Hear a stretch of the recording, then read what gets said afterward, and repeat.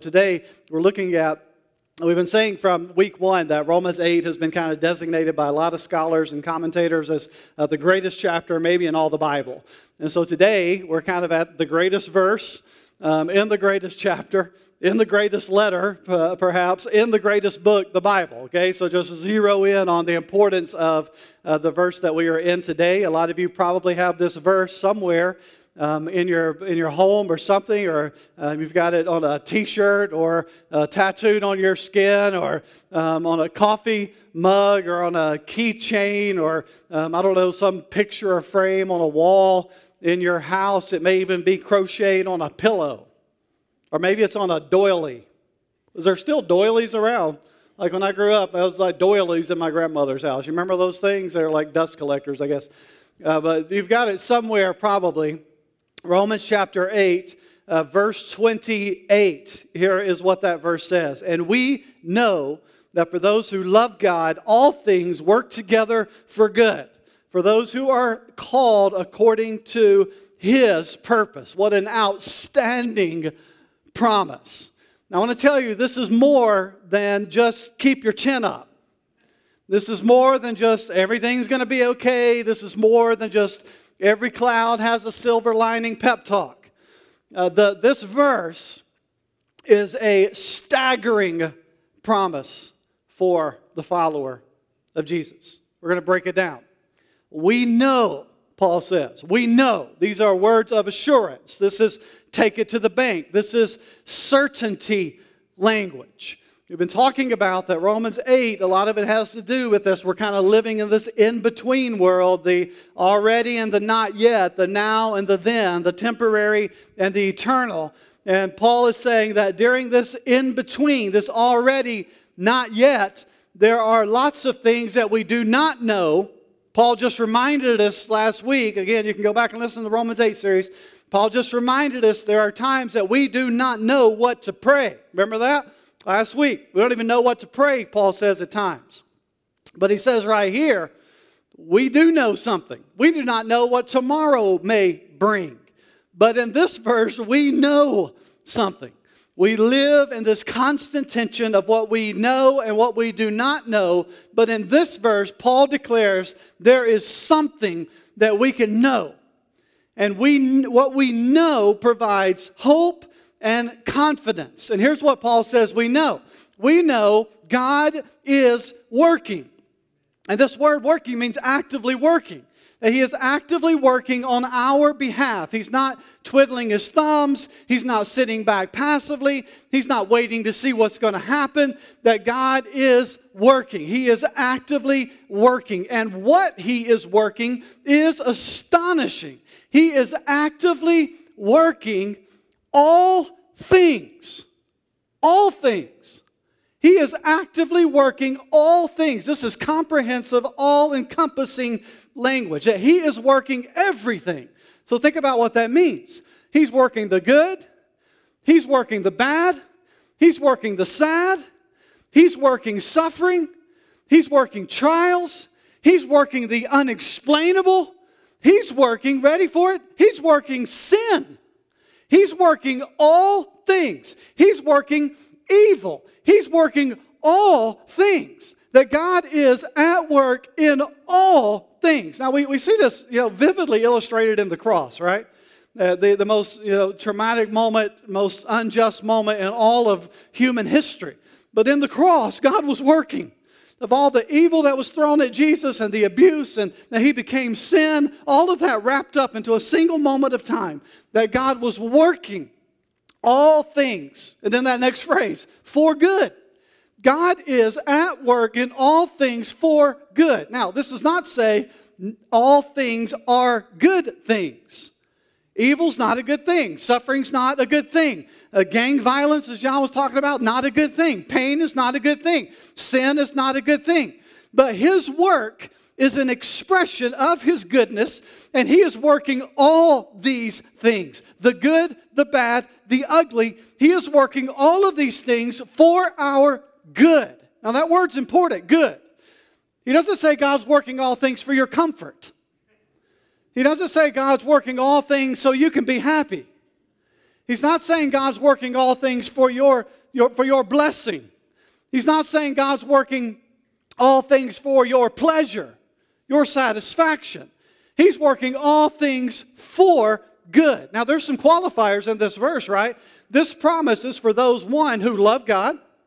So there's a relationship factor here, relationship with God through Christ. He also says He is working all things for those who are called according to His purpose. That means God has a divine purpose for those who have been called. And we're going to break that down in a minute. So this means life is not a random, chaotic mess. Get the promise here. For those who are in Christ, God is working every single detail of your life for our good. Even when we can't see it, even when we can't understand it, even when we don't believe it, God is working every detail in life for our good. And let's be brutally honest, we don't always see it. We don't see it. We don't always understand it. As a matter of fact, according to your life situation, these words can seem hollow at times. Let me illustrate it for you. This story is about a lady named Natalie. It's a fictitious story, but a true story. It comes from the work of a counselor that I follow, and he says, this is not the actual story, but I have lived this story time and time and time again, and some of you will relate with it. Natalie married Ryan, her college sweetheart, just after college. They were madly in love. After a few years, they decided to increase their family. They struggled to conceive. Finally discover Natalie is pregnant after 5 years of trying. They learn the baby is a girl. They decide to name her after Natalie's deceased grandmother. They read every What to Expect book. They design the perfect nursery, complete with the large decorative initials above her crib. Everything is set, and they are over the moon excited. And their beautiful girl is stillborn, suffocated by her own umbilical cord. Their only memory of her is this kind of bluish, motionless body and the nagging guilt that they somehow failed to bring her safely into the world. Unable to deal with the pain, unable to deal with the trauma of a life event like this, like a lot of couples, their marriage deteriorates. They blame each other, and the instability and the guilt just eventually tears them apart. Ryan finds a comforting escape in a coworker. He soon begins to have an affair. He convinces himself he's in love with his mistress at work, and when Natalie discovers their inappropriate text, he blames her. He leaves her and files for divorce. Within 18 months, Ryan is remarried, gets a promotion at work, and has a child with his new wife, a little baby girl. Natalie's dream being lived by another woman. And because she just wanted the relationship to be done, she walks away with very little in the divorce. She's forced to find a second job as a waitress on weekends just to make ends meet. Driving home late one night after working a double, she falls asleep at the wheel, has a wreck, totals her car, crushes 2 vertebrae in her lower back. She's forced to have surgeries that she cannot afford and will spend the rest of her life with limited mobility, chronic pain, and wearing the label disabled. Well-intentioned friends try and comfort her by reminding her God works all things together for good. She doesn't feel that way. She feels abandoned, afraid, rejected, cursed, and angry. How is God working any of this for my good? And that's a fair question, isn't it? How do we know God is working all things together for good, especially when it does not even feel that way? She feels the opposite. And Paul gives us this beautiful foundation for Romans 8:28 and Romans 8:29 and 30. We love 28:28. We love to post it. We love to put it everywhere. We love to quote it. We love to offer it kind of as cliche advice for people going through stuff. But if you miss 29 and 30, you miss everything that 28 is about. You miss the very foundation upon which 28 is built. And like so many verses that we Christians love to just rip out of their context and try to apply all here and there, Paul says, hold on, because what I'm going to tell you right now is why all things work together for good. As a matter of fact, he begins verse 29 with the word for, F-O-R, which is purpose language. It's here's why we know all things work together for good. Look what he says in 29. And again, buckle up, because he's going to say some stuff here that we got to talk through and walk through. For those whom he foreknew, he also predestined to be conformed to the image of his Son, in order that he might be the firstborn among many brothers, meaning Jesus was the one raised from the dead. He was the first one. And those whom he predestined, he also called. And those whom he called, he also justified. And those whom he justified, he also glorified. Paul defines the purpose he mentions in verse 28, which is to be conformed to the image of his Son. That God is working all things in our lives so that we might become more like Jesus. He is forming, molding, shaping us into the image of Christ, into Christ likeness. Now, the bigger context, if you were here last week, and again, go back and listen. If you were here last week, the bigger context reminds us that the Holy Spirit is interceding on our behalf. And here is the primary aim of the Holy Spirit's intercession, that we might be conformed to the image of Jesus, to become more like Christ. So what's important here, and we can't miss this, Paul grounds the outcome of this process, which is being conformed to Christ. He grounds that not in our goodness, not in our abilities, not in our moral superiority. He grounds it in God's good and sovereign redemptive design from eternity past all the way into eternity future. Now, scholars refer to these 5 key words that Paul utilizes here as the golden chain. The golden chain, which means it's this unbreakable chain where every link is securely fastened to the other links. And it goes without saying here, just me reading the text, that Paul's choice of words here has sparked a lot of discussion, a lot of debate. As a matter of fact, let's get it out of the way, 2,000 years worth of debate from basically these verses and some others. And let me just lay this out. If Jesus doesn't come anytime in the near future, 2,000 more years of debate and discussion. Okay, we're not going to figure it out on this side of eternity. Now, before we drill down on these words, let me remind us, this is so important when talking through this text. Paul's not trying to be controversial. Paul's not trying to start a debate. Paul's not trying to turn us into a bunch of Calvinists. Some of you are like, isn't that like Calvin and Hobbes? It's like the only Calvin some of you know. He's not trying to do that. He's not even laying out like his full comprehensive view of salvation. What he is doing is he is instilling confidence and hope and assurance in us by reminding us that God will complete what he started. What he started before the foundation of the world. That we can trust that God is working all things for our good because in his sovereign plan, every single person in the golden chain, every single person that God foreknew is predestined. Every person who is predestined is called. Every person who is called is justified. Every person who is justified is glorified. There is no weak links in this chain from beginning to end. Now, to emphasize his point here, Paul highlights God's initiative in salvation. Everything starts with God. Everything ends with God. God is everything in between.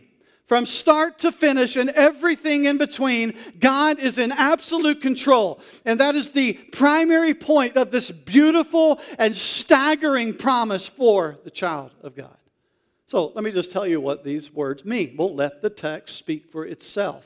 And I want to do it with this preface. We, If you've been at City Church for any length of time, you've heard me say this. We are unable to grasp fully the mystery, huge word, the mystery between God's absolute sovereignty and human responsibility. That's God is absolutely sovereign and control over everything, and humans have a responsibility. They're called to faith in Christ. And again, I've told you, there are people that line up on both ends of the spectrum on this, right? Your pastor lines up more on this end of things, on the God's sovereignty end of things. But there are people on all sides of this, and somehow there's a mystery where these two worlds meet in between. And so what we do is we stand in the flow of 2,000 years of church history in that regard, and we know that these are conversations worth having, and they are conversations that are valuable, and they are conversations that people will land in different places. But here are the 5 words, the 5 links in the golden chain. 1, God foreknew. Paul says he foreknew. Now, from a human perspective, here's what that means. It means I know something in advance. I know that the sun will come up tomorrow. You know why I know that? Came up today, came up the day before, came up the day before.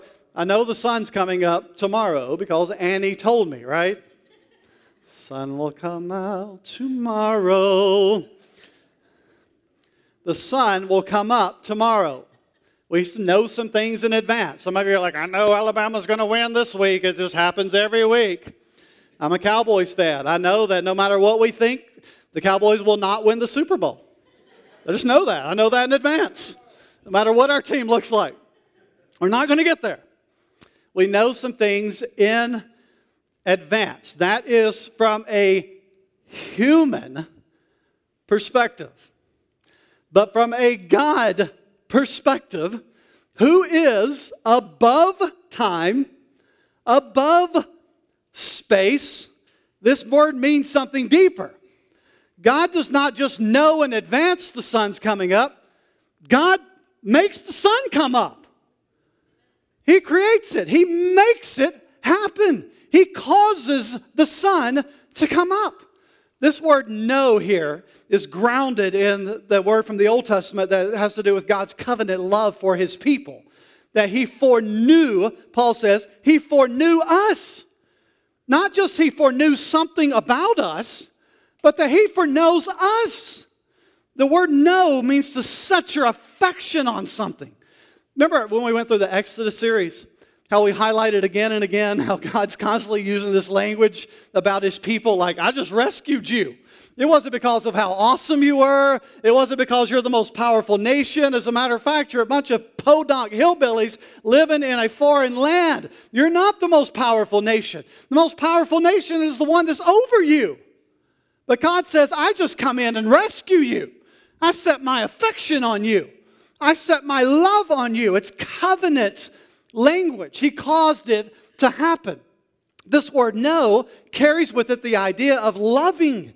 We could say God foreloved us. Here's what He tells the prophet Jeremiah in chapter 1, verse 5. He's talking about the call of Jeremiah. He says, before I formed you in the womb, before you were even formed in the womb, God says, I knew you. There's that word. I knew you. And before you were born, I consecrated you. I appointed you a prophet to the nation. So this word is not just God knows something ahead of time. For if it was that, it would be based on something we do, not based on what God does. The idea is that God initiates the process, which is where the second word comes in. God foreknew. God, here it is. Hold on, buckle up. We get scared of this word. God, take a deep breath. Breathe in through the nose, out through the mouth. God predestined. There's that P word that we get so nervous around. Because here's what we tend to think. That God arbitrarily just chooses some for heaven and others are just banished to hell, right? Kicking and screaming against their will. That God's picking a kickball team. Like, I'll take this one. This guy looks like a really powerful kicker, so I'll take him. You look like a weakling, so you stay on that team. That's how we picture this word. That God is predestined, like He's picking some type of kickball team or randomly, arbitrarily choosing this or that. So let me ease your mind for a second. Let me ease your mind by saying this plainly. Not one person is in hell who does not choose to be there. Not one. We are all sinners by nature. We all choose sin by nature. We all deserve hell because of our sins. The flip side of that coin, not one person is in heaven who does not want to be there. So with concepts like predestination, we just have to let the Scriptures speak for themselves, knowing there's a mystery that we can't figure out. We are finite human beings. And so along with this text and numerous others, they teach that God sets His affection on those that He calls, which is our third word. God called, or new, predestined, called. Now, there are two types of calls in Scripture. There's this general call that we see throughout Scripture for all people to repent and believe. Come to Jesus. That's the general call, right? For all sinners everywhere of all time. There is a more specific call in Scripture, some call it an effectual call, for those upon whom God sets His affection. Like He called Israel out of Egypt. These are my people. I am rescuing them. I am bringing them out of Egypt. It was a specific call to a specific nation, specific time in history, a specific call as a second type of call. Let me illustrate it this way. Back when I used to travel a lot for work, I flew about 90% of the time on Delta. So if you are flying on Delta, primarily from Huntsville, you're always going to go through Atlanta, right? And so you go to Atlanta, you catch from Atlanta to wherever you're going. And so Huntsville's got like 3 direct flights to somewhere. So if you happen to be going to one of those cities. But a lot of times I'd be coming back late at night from my job, and there was one flight from Atlanta to Huntsville that would get me home, the last flight. And it was I think it's at like 10:30 or something at night. And if you miss that flight, you're either sleeping in the Atlanta airport, which is a fun experience when you're on a 23-minute flight from home and having to sleep in the airport. Oh, man, that'll bring cursing to your mind whether you curse or not. And so here we are. I'm trying to get home one night. The flight I'm on is delayed. I used to say the D in Delta stood for delayed, particularly that late at night, in and out of the Atlanta airport, which is constantly the busiest airport in the world, literally. And so I'm trying to get home. I land, and I realize I've got like 8 seconds. And I'm like, well, maybe my gate is 2 over. Well, when you get and you can start checking your phone, I'm like, man, I'm 2 continents away from the gate. And so I had flown so much. By that time, I had a lot of status, so I was flying first class most of the time. So I'm just waiting at the door from the open. I'm saying to the flight attendant, tell them I'm on the way. Do not leave without me, okay? So if you have flown, there's different calls. There is, hey, everyone, we're about to board. Get all your whatever ready, all that, right? Zone number 1 is welcome to board. If you have zone number 1 on your ticket, you're able to board with all the zone 1 people, right? Zone 2, zone 3, zone 4, whatever, all the way down. I have no status now, so I fly with the minions when I'm flying now. It's frustrating.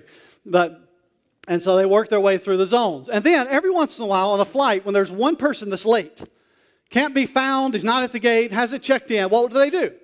They get on the intercom hey, this flight is about to take off. Devin Hudson, if you are in the terminal, get to the gate. We're about to leave without you. Has anybody ever been on the receiving end of this? I've been on the receiving end of this a few times. Get to the gate. Devin Hudson. It's not zone 1, not zone 2, not, all right, zone 1 through 8. Now you're welcome to aboard. It's Devin Hudson. We're about to shut the door. Well, I hear that, and I'm still a mile away. And so I sprinted wide open, running through the airport, up one of those 7-mile escalators that they have. I get about 2/3 of the way up, and I'm going faster. My feet, escalator, all those things happening at the same time.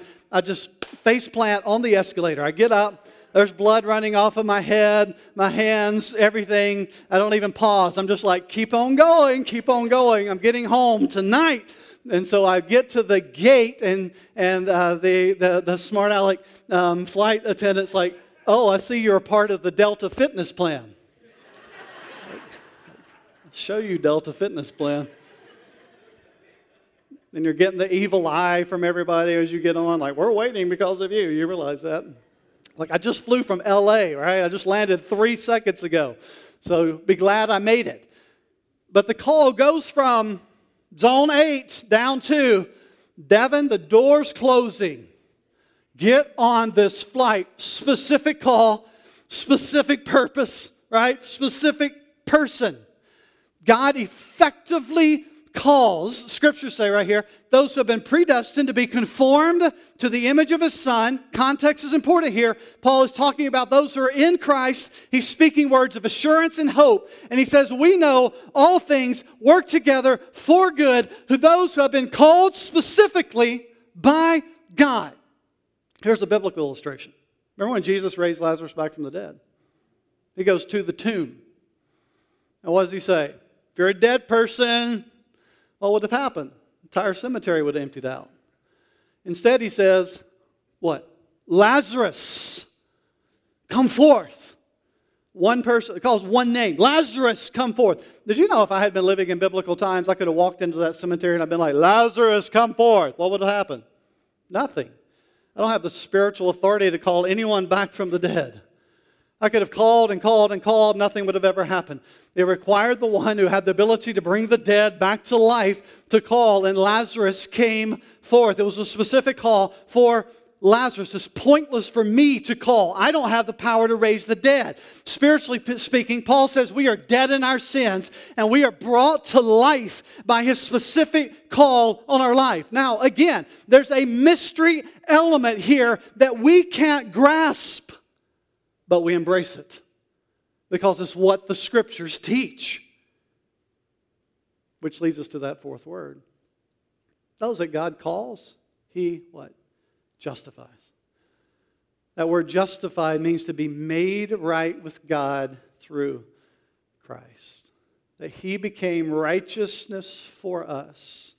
The links in the chain all go together. Those He foreknew, He predestined. Those He predestined, He called. Those He called, He justified. God did not choose us because of our righteousness. The good news with that is He will not drop us because of our failures. He completes what He began, which leads us to that final word. God glorified. Those upon whom God sets His affection and calls and justifies will be glorified. It is a guarantee. This is the same group of people. The same group of people who were foreknown, who were predestined, who were called, who were justified, who were glorified. Even the verb tense that Paul uses here. This glorification happens when? It happens in the future. We haven't been glorified yet, but he uses a verb tense here as if it's already happened. That is guaranteed that the glorification will take place. The golden chain of redemption. God foreknew, God predestined, God called, God justified, God glorified. Salvation is of God from start to finish. Now, let's go back to the purpose behind Paul's weighty words here. He's not trying to stir up controversy. He's not trying to I need to send the pastor an email on this. That's fine if you want to email, right? Just say, here's what the Scripture teaches. I'm somewhere on this map, and you're probably in a different place, and we're all okay with that, right? It's all a God thing. And so he's not trying to do that. Paul is trying to give us assurance. He is giving us hope and confidence. Remember the theme of this entire section. Those who are in Christ can have confidence and hope in the in-between, in the brokenness. For those who are in Christ, for those in whom the Holy Spirit dwells, we can know We can know that whatever life throws our way, that no matter how agonizing or confusing or unexpected or troublesome, we can know that God is working all things for our good. And we can know this because God has been, God is, and God will continue to be in absolute control. He is the beginning, He is the end, He is everything in between. And His purposes will not be thwarted because they're not dependent on us. They're not dependent on my response. They're not dependent on my cooperation. He is God from beginning to end, working all things for our good and for His glory. Here's what that means for you. You are not a random thought. You're not a roll of the dice. God foreknew, predestined, called, justified. He glorified you in Christ. Paul says in Ephesians 1 that God did this before the foundation of the world. And that is bigger and more comforting and more assuring than keep your chin up. You're having a bad day. Everything's going to be okay. The sun will come out tomorrow. It's bigger than that. It's more comforting than that. So listen, amid the mystery of all this, amid the mystery of God's sovereignty and human responsibility, do not miss the beauty of the promise here, the assurance of this text. Romans 8:28 is glorious because of the golden chain of redemption in verses 29 and 30. Now, let me say a couple things, and we'll wrap this up. Here's what we know from Scripture. Because I know, this makes your wheels spin a lot, right? Here's what we know from Scripture. Hear me clearly. Whoever calls on the name of the Lord will be saved. We know that. Scripture teaches that plainly, right? You call on Jesus, you will be saved. Whoever calls on the name of the Lord will be saved. So what do? We go tell everyone. We tell them. We tell them whoever calls on the name of the Lord will be saved. Paul, in this text, Paul is in no way minimizing the importance of human response to the gospel. And so we invite everyone to believe on Jesus. Matter of fact, that's our mandate. Go tell them. Go tell them and baptize them. At the same time, here's what texts like this do. Texts like this know that we invite them knowing that salvation is ultimately the work of God. That truth takes the pressure off us. We do not have to talk anyone into being saved. There's a famous story of an evangelist of a bygone generation that preached throughout the world, and particularly in America and London, saw a lot of people come to Christ, named D.L. Moody. And there's this guy walking down the sidewalk, and this kind of skeptic of Moody. And the guy was like, I don't remember the whole story, if he's like hammered or something. It was obvious that he wasn't having a good day and wasn't following Christ in that moment. And the guy says to Moody, "Isn't that one of your converts?" And Moody said, "Yes, he is one of my converts." You know what he was saying? He's like, "It's not a God convert, that's one of mine." So we go tell everyone. And it takes the pressure off me. Some of you, a few of you grew up in churches like I did, where it's like, all right, let's sing stanza 37 of Just As I Am. Let's see if we can get one more down, right? Just as I am. There's still some guy back there sweating. If we sing one more stanza, we can get him down, right? And so you grew up in those type of churches like I did. This takes the pressure off of that. This takes the pressure off of we have to try to somehow say it right, do it right. There's a lot of people that do not share their faith in Christ because they're afraid of what to say. That they're going to get it wrong, that they're not going to have the answers. You probably won't. That's not your call. Your call is to go tell them. Tell them. God does the work. God saves. God transforms hearts. We don't transform hearts. God transforms hearts. Here's what we also know. We also know that we all deserve hell because of our sin. That God does not send a single person to hell who does not choose to go there, and I even believe who does not choose to remain there by their own unbelief. That they would rather be in hell than be submitted to God's authority. Salvation is of God from beginning to end. We do not save ourselves. We do not keep ourselves saved. It is the undeserved, unearned, sheer grace of God. Now, we know this in our hearts, don't we? When we are praying, when we are giving thanks to God for our salvation, who do we thank? God. You don't ever get on your knees and say, God, thank you so much that I chose you. Thank you so much that I said the 7 magical words that got me into heaven. We know who saves, don't we? I'll take it a step further. When you are on your knees pleading with God to save someone, who are you pleading to? You're pleading, God, save them. God, rescue them. God, redeem them. It is why we pray for God to save others. J.I. Packer, who is an unbelievable theologian, says this: on our feet we have arguments about this, but on our knees we all agree salvation is of God. So, we embrace the mystery, we allow the tension, and we trust that God is bigger than my finite understanding. God is bigger than whatever theological system I want to put on His Word. Most importantly, we live with the full confidence and assurance, knowing whatever life throws at me, I can trust in this God who wrote my redemptive story even before time began. That God is my guarantor. What a guarantor is. Signs on the dotted line for you, like when my older kids have gone to college and needed to take out a loan or whatever. Guess whose name had to go on the signature to say if they can't pay it, somebody else is responsible. I was the guarantor, right? To have to guarantee. And God is our guarantor. Remember the story of Joseph? Taken, thrown in the well by his own brothers. Brothers eat hamburgers while Joseph's in the well, right? And they're like, send that guy off to Egypt. We're not going to kill him. We're just going to sell him as a slave. Ends up, things seem to look good for Joseph occasionally. Gets promoted at work, gets accused of rape, thrown in the slammer, right? Gets promoted in the slammer. What does that look like? And then it's like, interprets a dream, like, hey, remember me. God totally forgets him for 3 years. Interprets the dream of Pharaoh. You know this story, right? Finally gets put second in charge of Egypt during this famine. And guess who shows up? Way back, first part of the story, brothers. Kneeling before Joseph. Not recognizing who he is. Story unfolds, right? He brings all the family to Egypt. The dad dies. Jacob dies. And what happened? The brothers freak out. Now's Joseph's time. Revenge is coming. Vengeance is here.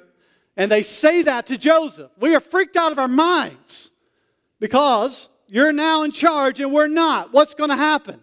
Joseph says, slow your roll. And here was Joseph's theology about God in Genesis 50:20. As for you, talking to his brothers, you meant evil against me, but God meant it for good, to bring about that many people should be kept alive as they are today. Did Joseph get that when he was being falsely accused of rape? No. Did Joseph get that when he's in the dungeon waiting for 2 random guys to speak his name to the Pharaoh? No. Did Joseph get that when his brothers showed up? No. But in the end, when Joseph looked back on his life, he said, I didn't get it. I didn't understand it. But what you meant for evil, God was working all things for good. Because that's the type of God that we serve. Everything works together for good for those who are in Christ, because the God who has set His affection on us, who has predestined us to be like His Son, who has called us to Himself, who has justified us, will certainly glorify us. It is a guarantee that our final salvation and redemption will be accomplished no matter what life brings our way. The good, the bad, the confusing, the sinful, impossible, the hard, the unexplainable. God is for us. God is for Natalie in our story. God is for you. God is for me. And if this God who foreknew and predestined and called and justified and will glorify me is for me, guess what Paul says next? Who can stand against me? Man, don't miss the last section of Romans 8 and all that. Who is for? If no one can stand against me, Paul says, if God is for me. Who shall separate me from the love of Christ, Paul says, if this is true? We are more than conquerors through him who loved us. And we'll get there next week. In the meantime, move over doubt. God is for me. Move over fear. God is for me. Move over anxiety. Move over sickness. Move over disease. Move over shame. Move over guilt. Move over suffering. Move over trials. Move over struggles. Move over insecurity. Move over temptation. Move over sin. Move over brokenness, because God is for me. Who can stand against me? Who can separate me from the love of Christ? And that's how we know God is working all things for our good and for his glory.